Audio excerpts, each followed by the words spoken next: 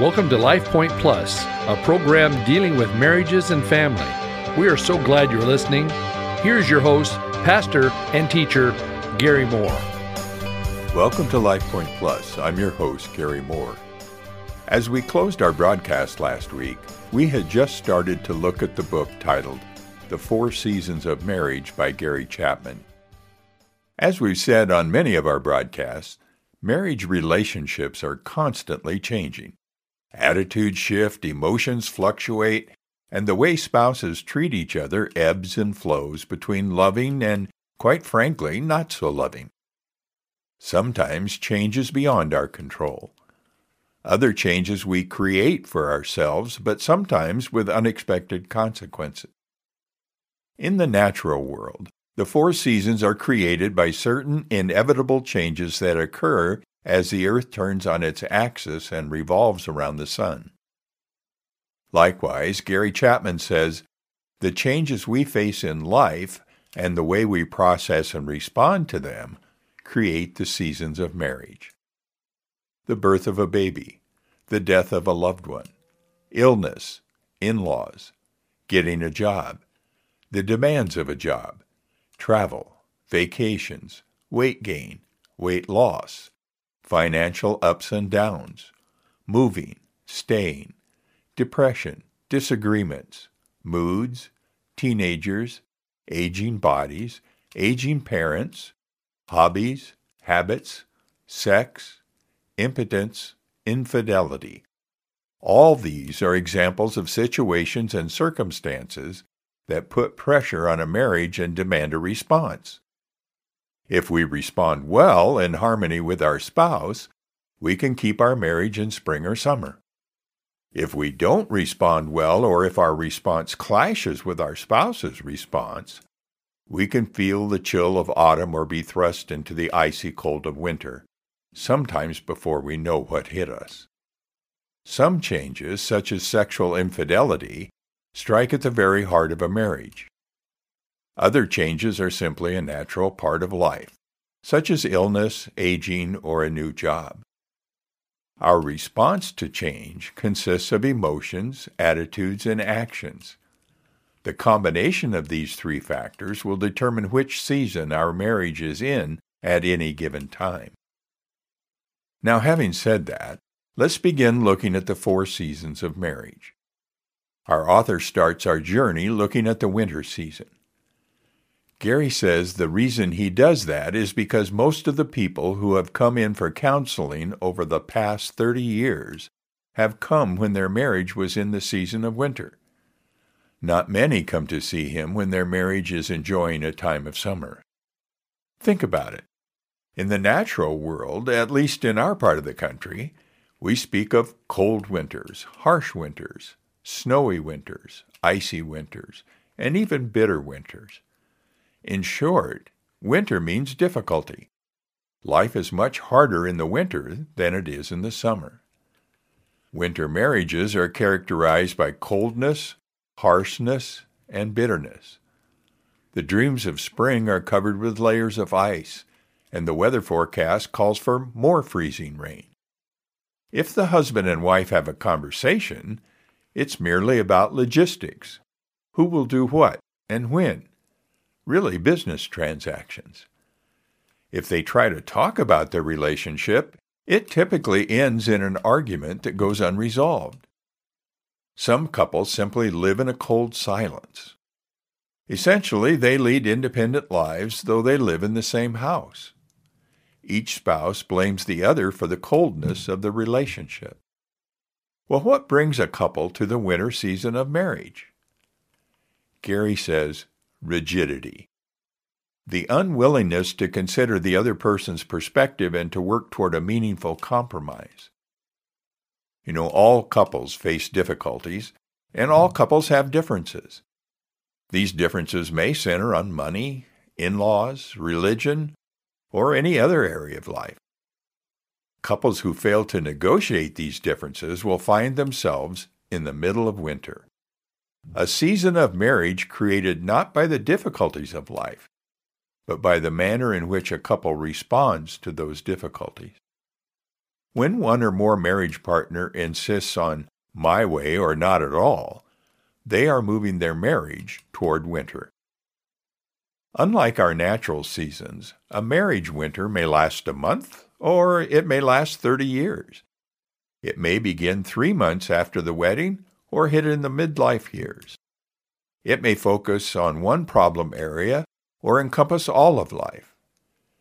As we noted earlier, each season of marriage is accompanied by certain emotions, attitudes, and actions. The interaction of these three factors determines whether a couple will stay in a season or move from one season to another.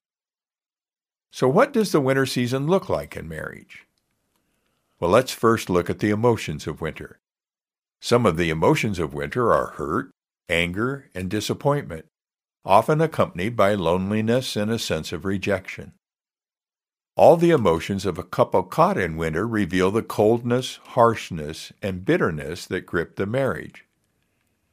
Gary introduces us to some couples who are experiencing the winter season of marriage. Listen to the way they describe their emotions and see if you can identify with any of them. George is a 44-year-old husband from Jacksonville, Florida, who has been married for 18 years. My marriage is totally discouraging, he says. If I were not a Christian, I would probably give up. I know that I should love my wife, but emotionally, I'm empty. It feels as if my wife does not love me, like me, or even respect me. It seems that she just tolerates me, and sometimes it doesn't even feel that good. I feel terrible about our marriage. His wife Helen describes their marriage this way: not fun. Nothing seems to have any flow to it, but I really don't have the emotional energy to get something flowing. My husband has been without a job for 1.5 years and apparently is heading in no particular direction. We were in this same position 14 years ago when he finished graduate school. To have come full circle is extremely frustrating, and to have 3 children now who have to go through this only adds anxiety. I am very unhappy with the state of our marriage. Marilyn is 45 and has been married 5 years in a second marriage. She says, I feel disappointed and rejected. We don't talk, only argue, and never come to any conclusions or agreements on how to solve problems. Neither of us is happy. We disagree on money issues and child rearing. He says that divorce is the only answer, and I'm not sure. Mark has been married for 23 years, but says of his marriage, it is very discouraging. We disagree on everything.